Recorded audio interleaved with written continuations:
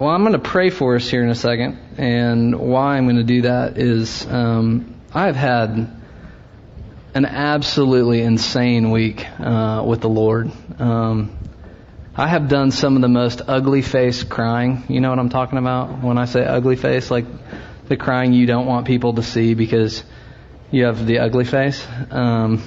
Just uncontrollable. I have laughed at the same time about some of this stuff harder than I've laughed in a long time. And as I sat down on Friday and Saturday to kind of compile all the thoughts and study and everything, I feel like a 2-year-old trying to explain calculus right now. I feel like I've got my son and I'm holding him over the engine of our car and I'm saying, Hudson, explain what's going on here. He may know that the car is what we get in to go somewhere. And I actually believe what we're going to do this morning and what we're going to talk about this morning literally can take us somewhere.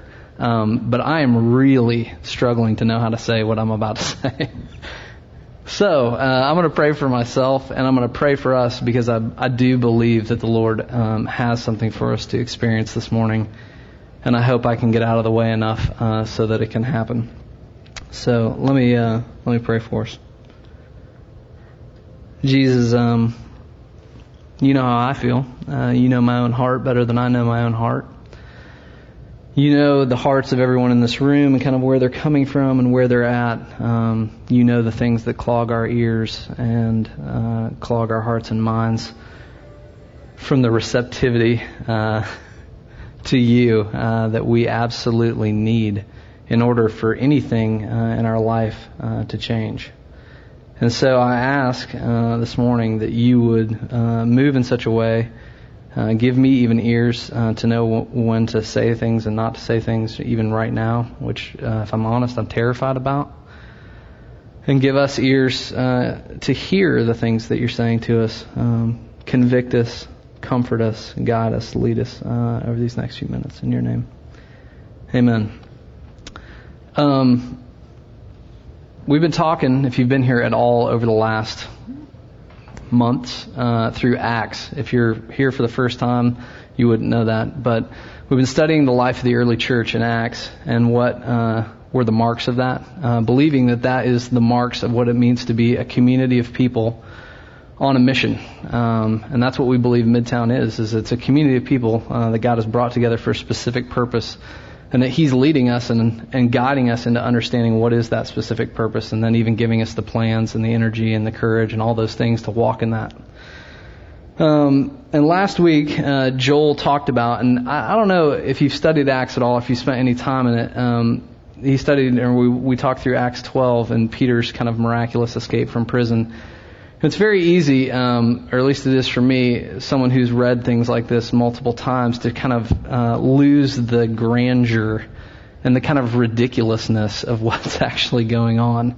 The kind of crazy stuff that God is up to in the life of the early church. And it's also very easy for me to kind of compartmentalize that and say, well, that was a specific time, that was a specific way that God was choosing to do things in that time, and that's really ultimately somewhat irrelevant for where I'm at here in 12 South at 11:40 on Sunday morning and the rest of the things that I've got going on in my day.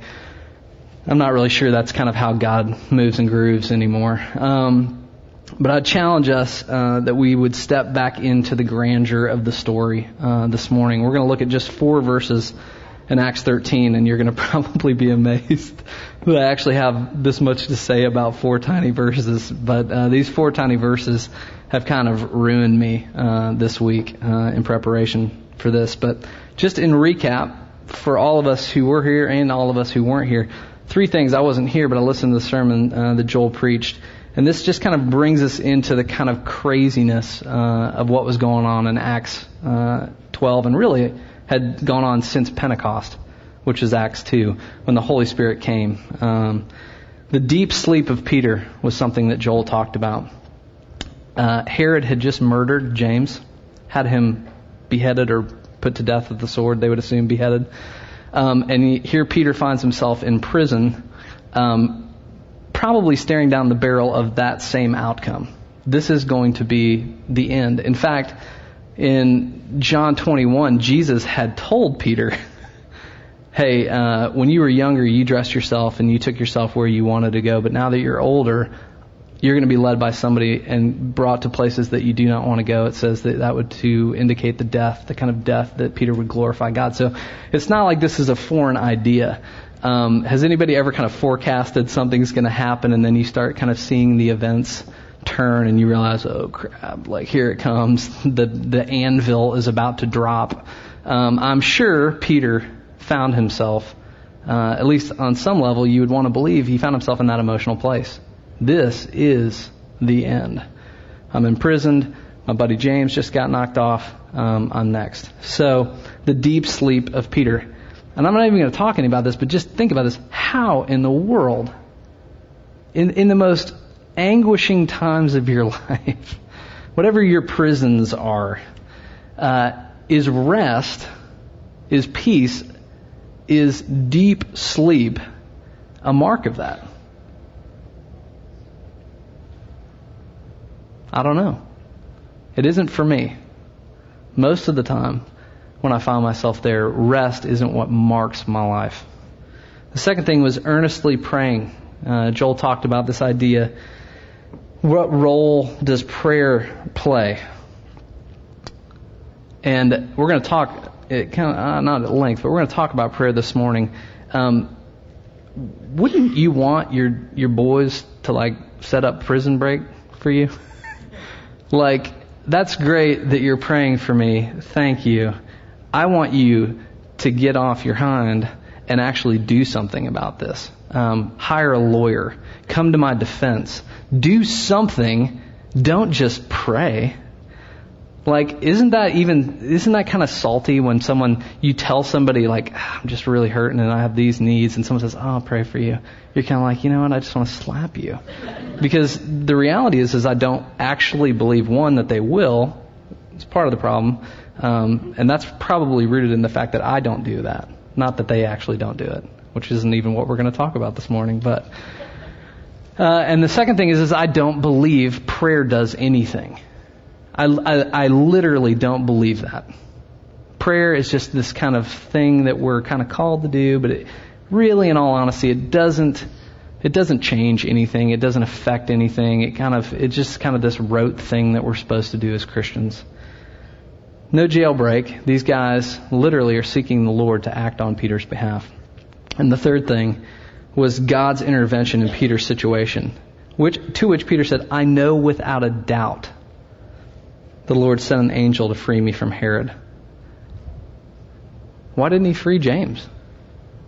Ooh, don't go there. Why'd Peter get the extension on life and James didn't? Peter rested. They prayed. He knew without a doubt all of these things are rooted in something. And I'll say this, that none of these things make sense to us.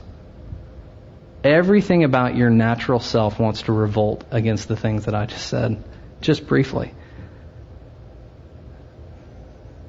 They don't make sense. Well, I would like to suggest this, and this is going to kind of be our push point for today. I actually just did that like I was on a skateboard or something. That the peace, that the trust, that the rest that we see in Peter was a result of an experience of Jesus Christ, not just knowledge about Jesus Christ. Now, I was sitting there and I don't even know whether I should try to attempt to say this right now, but isn't it odd that Peter was a guy who literally spent days and months and years with Jesus? And yet we don't see this kind of rest and peace and trust in Peter until after the resurrection, after the coming of the Holy Spirit, which, by the way, you and I have unparalleled access to in the history of mankind. We have things that Moses and the prophets longed to experience and understand. Just that question alone we could talk about for hours this morning, but why is it after Christ's death and resurrection that we see this peace? Because when I say experience of the presence of God, I'm not talking about a physical experience, which haven't you caught yourself saying that every once in a while? Oh man, what it would be awesome to be at, see him feed the 5,000. When he fed the 5,000, they were already asking questions and didn't understand the magnitude and the gravity of what was going on. We actually believe that, if I were back there, this tells us something a little bit about our absolute complete narcissism and pride. If I were back there, which Peter couldn't be any more of a self-driven dude, I would have believed. I would have been able to kind of turn the corner emotionally, mentally, spiritually, and really gone to the cross with Jesus. I would have been able to fulfill what Peter said he would do. I will die with you. We actually believe that. So when I'm talking about an experience of God, an experience of the presence of God, I'm talking about the exact same thing that Peter and the apostles are experiencing in Acts. Not the apostolic witness of the person of Christ, but what has happened as a result of the Holy Spirit after Christ's death and resurrection in Pentecost. So we are unequivocally in the same boat. And that should give us a lot of hope.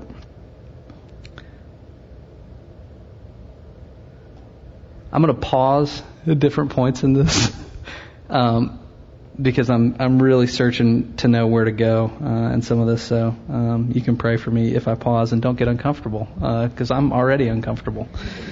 And I would suggest this, that Peter got set free from that prison he was in long before Acts 13.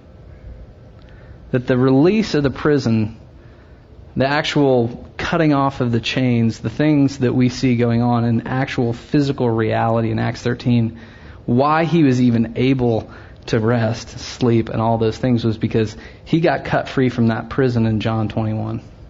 He understood that those things were not stemming from his own strength, but they were stemming from an experience of God through the Holy Spirit. So, both Joel and Randy, I know I was downtown, and I believe Joel ended with this too, this idea that challenging us to consider what prisons do we find ourselves in. This prison, I believe that we find Peter in, was something that he obviously, if he was in deep sleep, would believe this is where the Lord has me. The Lord has brought me to this place, John 21. You're going to face these kind of things. I'm going to lead you where you don't want to go. So there are a couple kinds of prisons. We're going to talk about the latter of these two, but, well, not totally. Ones that the Lord has led us into, and He's led us into those places so that we could learn how to trust and rest in the midst of the agony of those prisons, because that doesn't diminish the pain of these things. Don't hear me saying that. It's not happy-go-lucky, oh, this is awesome, cookies and milk. This isn't tough. It is tough, but you can still rest and have peace in the midst of absolute hardship. The second thing are the prisons that we find ourselves in that are constructs of our own sin, of our own idolatry, and of our own self. And those prisons are prisons I believe that He longs to free us from. He longs to bring us out of. He doesn't want us to sit in those and rest in those and have peace in those. He longs to dislodge those. He longs to decimate those, to expel those things, to bring us out of those things. So, this morning, here's what we're trying to do over the next few minutes, and I hope it'll be few. We desire, and I believe why you're here this morning is you desire to experience the presence of God. To have an actual experience of His presence. Not just to know something more about Him, some nugget of truth to kind of take home and go work, but you long to have an experience of the presence of God, which is something that He initiates, not something that we create. We long to experience the presence of the Holy Spirit. So, we're going to talk about three things. I'm about to read a passage in Acts 13, verses 1 through 4. There are three things we see going on in Acts 13, 1 through 4, and that's this. We see these guys in particular, but this wasn't limited to men at that point, or at all in the New Testament. They were worshiping, they were fasting, and they were praying. Now, any of these three things could be multiple sermons within themselves. So we are just going to literally scratch the bare surface of these three topics. But I'd love for you to think about these three things as they are in relation to one another. Many of us come and we do what we consider this is, I'm coming to worship. I hope that when we leave this morning, your understanding of worship would be absolutely, profoundly greater than what you experience the hour to hour and a half that you come to Midtown 12 South. That this literally is like a sliver of the pie of what worship is and can be for us who are in Christ. The second is fasting, which I don't know about you. It is so foreign to me to fast, to go without food in the New Testament, but to go without anything. Let's just be honest. I am a raging consumer of everything that's in front of me. And I will gobble it up, throw it away, and say, where's more? I'm like a giant land monster of consumption. And then prayer being a complete 180, I hope. I think most people think of prayer as being what we say, how we address God, and that shifting into more how we listen. So 3 statements. If you write things down and you want to write these things down, I'll kind of come in and out of these for the rest of the morning. Worship, 1. You can't worship what you don't love. You cannot worship what you don't love. 2, this has to do with fasting. You can't stop eating that which feeds you most. You are powerless to stop eating the thing that feeds you most. And the third thing is this, is prayer. You can't hear, and hearing is different than listening. Hearing is something far deeper than listening. It actually has to do with understanding, discernment, knowing the will of God. You can't hear if you believe you know what you need for your life. Most of us are here, we come through that door and we actually believe, I know what I need and I'm here to get it. And I'm comfortable with the idea that God, and this is kind of the Christian thing to do, is going to be the conduit by which I get what I need for my life. And that's my understanding of prayer. Is I petition God and at least I'm coming to Him for it. I'm not coming to these other things. I would suggest that is, and this is I have this perspective. This perspective got rocked this week. That is an infantile understanding of prayer.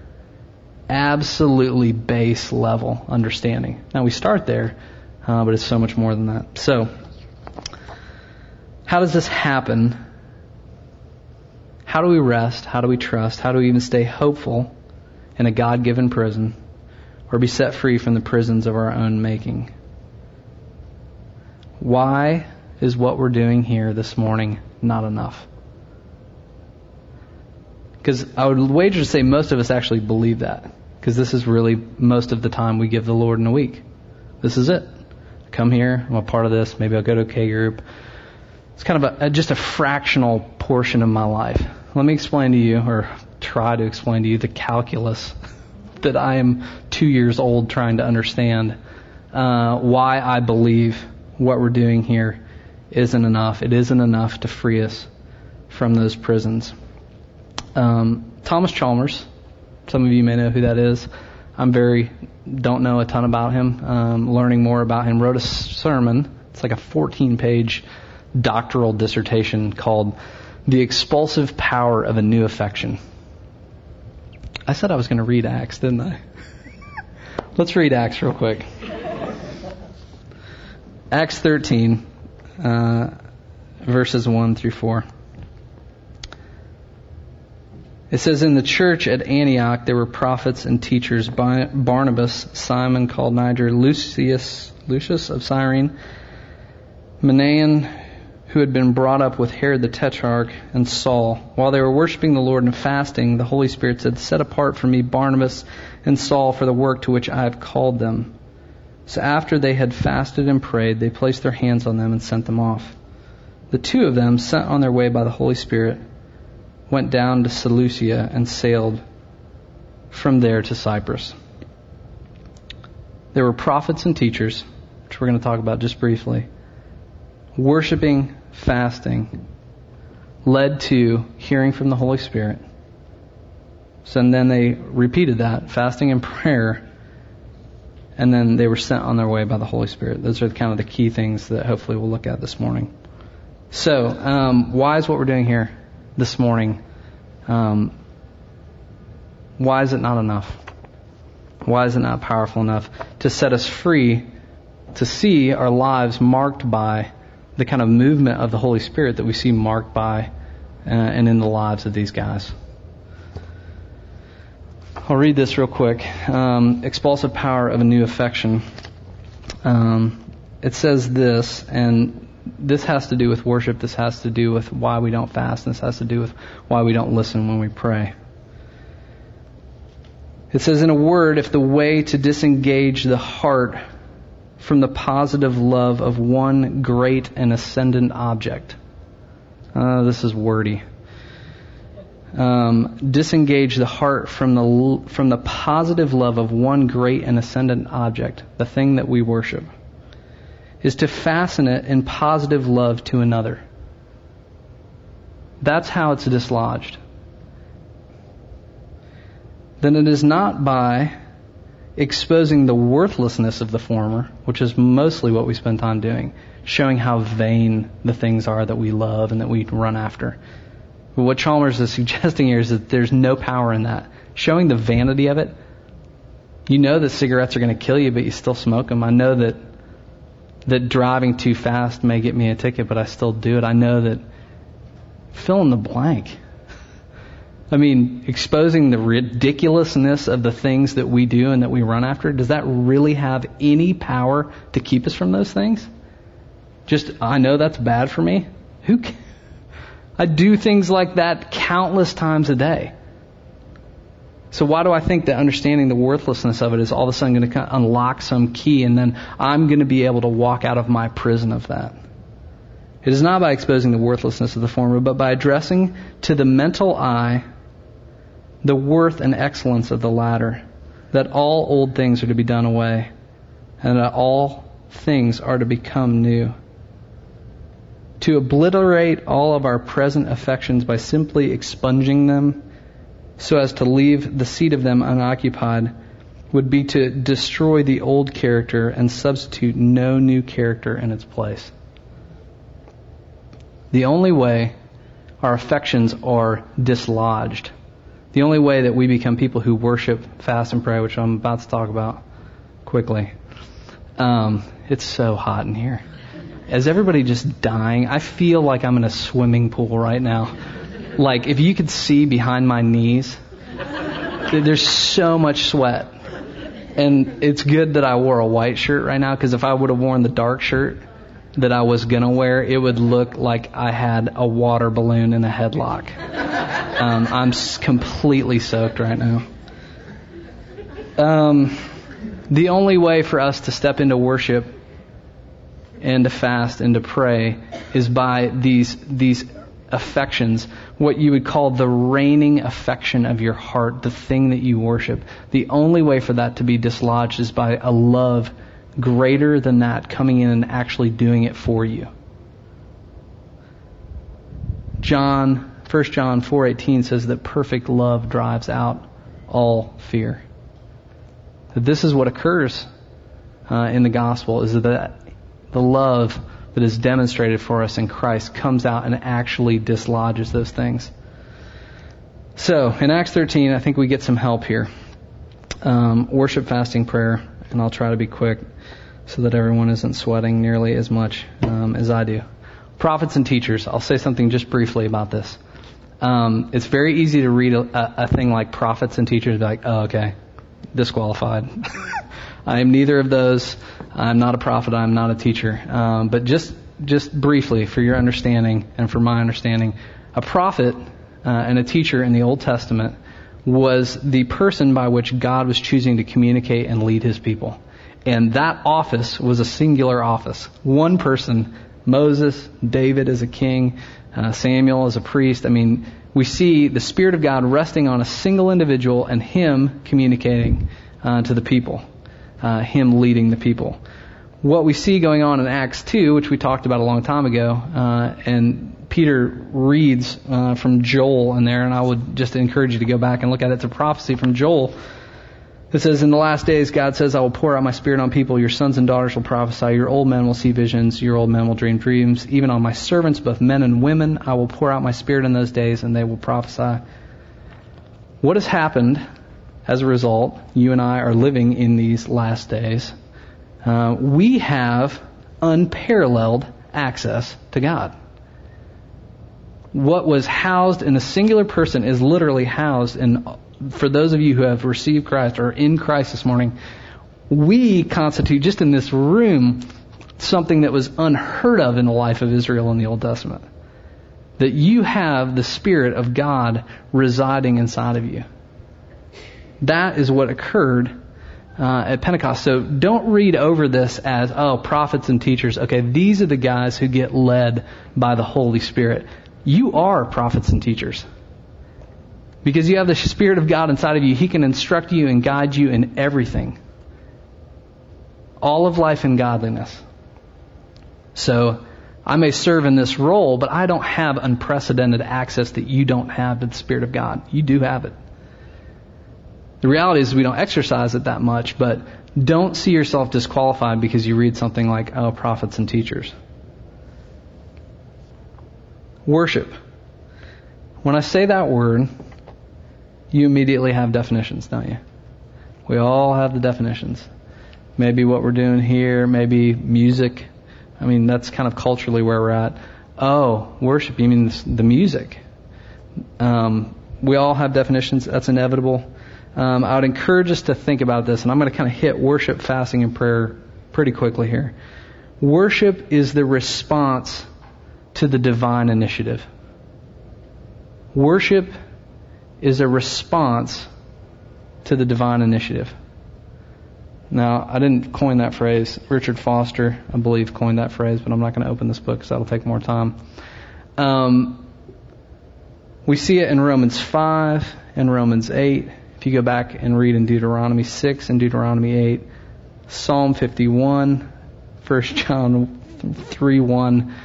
I could read all these passages, and I'm going to spare you the reading of them totally right now. But basically, all of those passages are speaking about the fact that God has acted on our behalf. Romans 5 talking about the fact that while we were powerless, Christ died for the ungodly.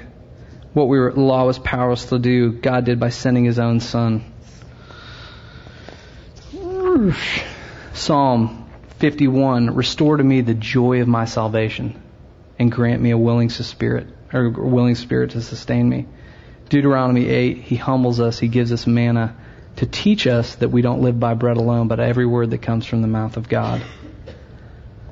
Worship is not us coming here trying to conjure something up. Worship is coming here to be reminded about the fact that God has done everything for us who are powerless. What we were completely powerless to do, He did on our behalf.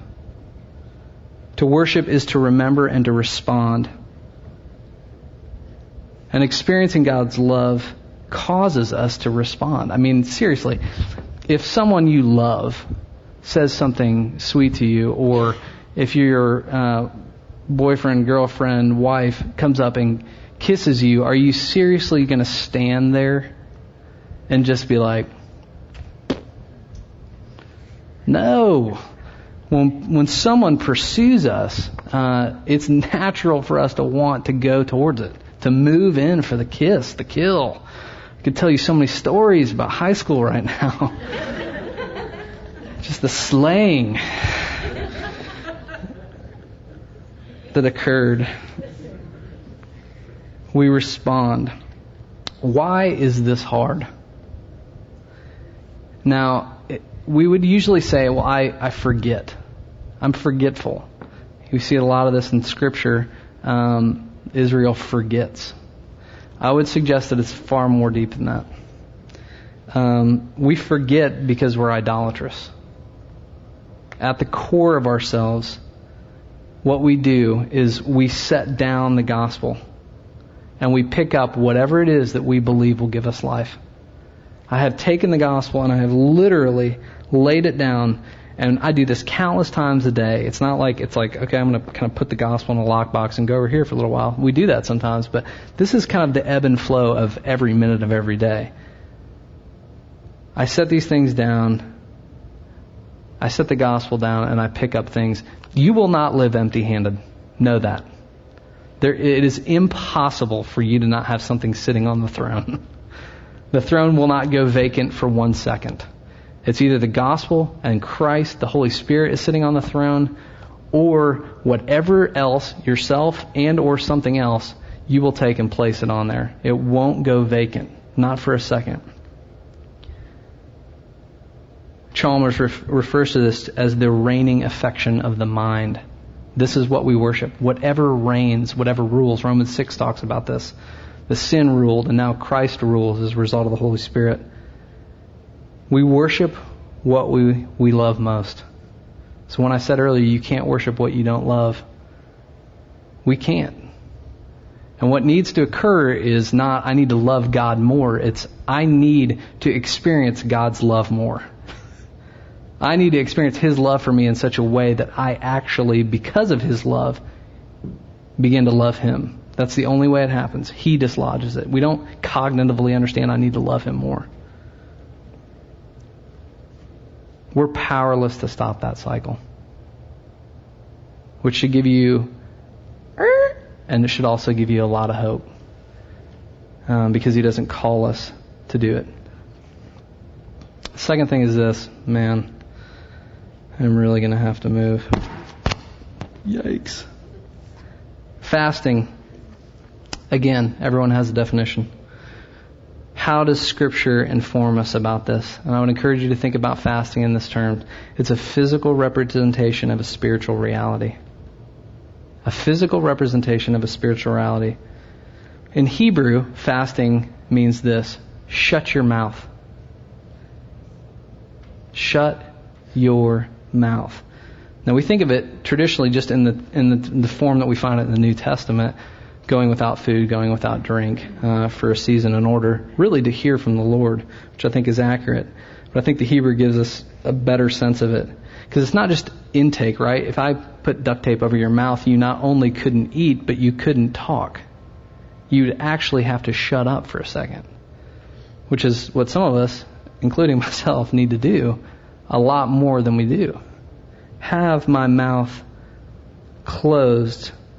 And what's left? Your ears. It's the only thing that's left. The ability to hear. I'd encourage you, if you want, I don't agree with everything in this book, but I think he's got some great insights, and I might be wrong. But this is A Celebration of Discipline by Richard Foster. And he says this about fasting. He says, fasting. He says, more than any other discipline, fasting reveals the things that control us. This is a wonderful benefit to the true disciple who longs to be transformed into the image of Christ. More than anything, it reveals what controls us. What controls us? What sits on the throne. What we worship. Do you see the connectedness of this? Worship and true worship begets fasting, and vice versa. It can expose what is sitting on the throne of my heart. Randy challenged me to fast this week. It is not something I do a lot of. I feel beyond infantile in that. One meal, couple days. Here's my response. I'm such a horrible faster. I was the grumpiest, complaining, miserable. You want to talk about frail? We actually believe we're these beings who are so strong and so capable and we have so much control over our world. Just go without eating for half a day and see what happens to your emotional self. See how ruined your day can get by having something so minuscule removed from it. And it'll bring you into an understanding of just how powerless you really are to affect change in your life. It humbles us. It shows us our limitations, our weakness, our frailty, our dependence. It shows us our prisons, where we find ourselves to be enslaved. In Matthew 9, Pharisees, I believe it was the Pharisees were challenging Jesus, why do your disciples not fast? And he says, why would they fast? I'm here with them. There'll come a time when they will fast, but it's not now. You and I are fasting in a sense because we long for something in body that we already have in spirit. He talks in that passage in Matthew 9 about the fact that you don't pour new wine into old wineskins. In some senses, that is what has occurred for us. New wine, the Holy Spirit, has been poured into this busted, wretched, fallen, constantly breaking down, wart-ridden, sweat-mongering individual that is standing in front of you today. I groan, you groan, because we long to be given and to be clothed with our new body. There will come a time when you will fast. Now, think about even just that. What do we spend so much time doing? Tweaking this, right? Getting this all nice and great. We actually believe, no, I can save the wineskin. This one ain't going to burst. Everyone else's body's falling apart, but not mine. It is. It's falling apart. Fasting leads us to that place. And the last thing is prayer. Learning to listen and to have your affections transformed and brought in line with God's will for your life. Now, most of you, when you think of prayer, that's not what you think of. I would bargain, because I don't think about it like that. Learning to listen. I thought prayer was when I come and I petition the Lord on my behalf for the things I believe I want Him to do. I would encourage you that the prayer that you see going on in Acts is a prayer of these guys literally waiting on God to align their hearts with the things that He was calling them to do, to take their affections and get them in line with His will, and then supply them with the power and the grace to walk out of that. It's perpetual communion with God. Not a set-aside time that we get up in the morning or we do in the evening or throwing up a prayer. What's possible for us now that wasn't even possible for the people in the Old Testament is literally ongoing communion through the Holy Spirit with God. A conversation. You ever have a friend where you literally haven't seen him for 5 years and just like that, you can pick right back up? It's a great thing to have a friend like that. I think it's a great indicator of what's possible as a result of the Holy Spirit is that we can step right into that conversation no matter where we're at, no matter what's going on. Soren Kierkegaard said this. He says, a man prayed, and at first he thought prayer was talking, but then he became more and more quiet until in the end he realized prayer was listening.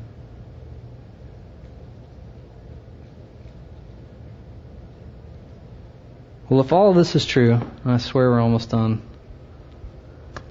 why do we not see much of it in our lives?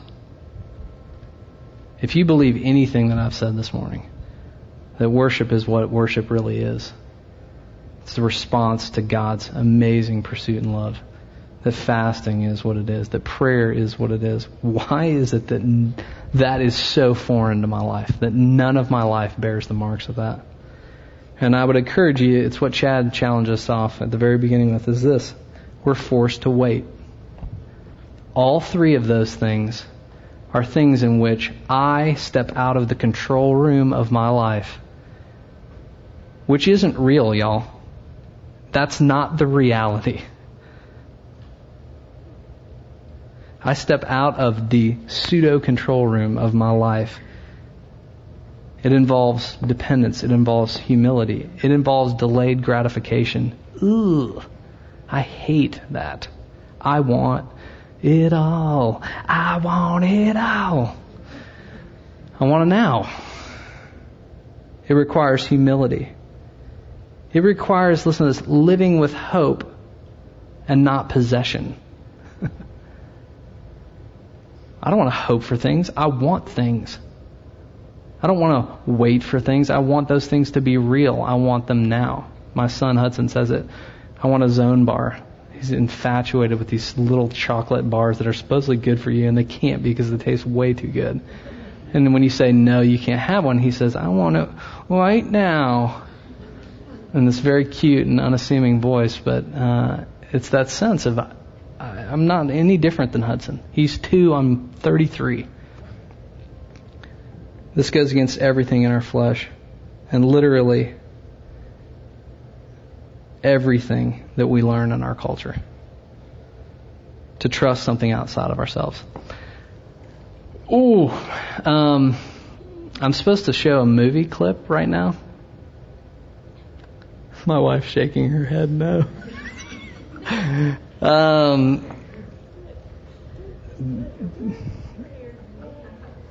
Will everyone indulge this? Has anybody seen the film Minority Report? I'm sorry for calling you out, sweetie.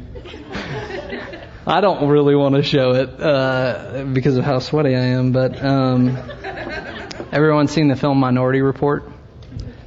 Film a handful of years ago. The setup is this, and I'll do it quickly.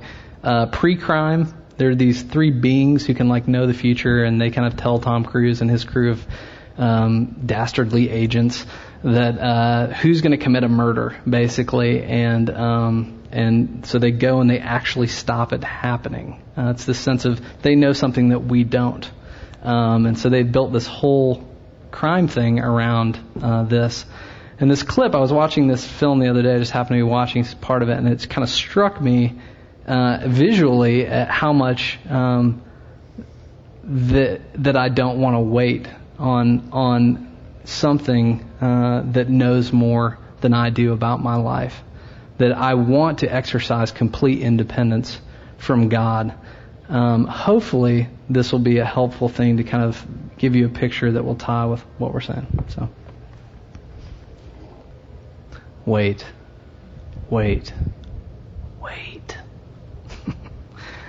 Everything in Tom Cruise's mind at that point, run, act, do, don't wait. It's a beautiful picture of the nearness, the presence that I'm describing now. I don't believe God is this frail precog who can't even walk around on his own. That's not what I'm getting at. That was literally to give you a mental picture of what it looks like to wait. That is often what this feels like. Is you can see it in his eyes, can't you? He says, what are we waiting for? These people are coming to kill me. And oftentimes that's what our prisons feel like, whether they're God-given or whether they're man-made. I am about to die here. How can I wait? How you wait? Worship. Fast.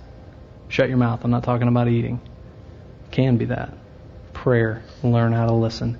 This is how we become people who wait and experience what I believe is the true home for our souls now.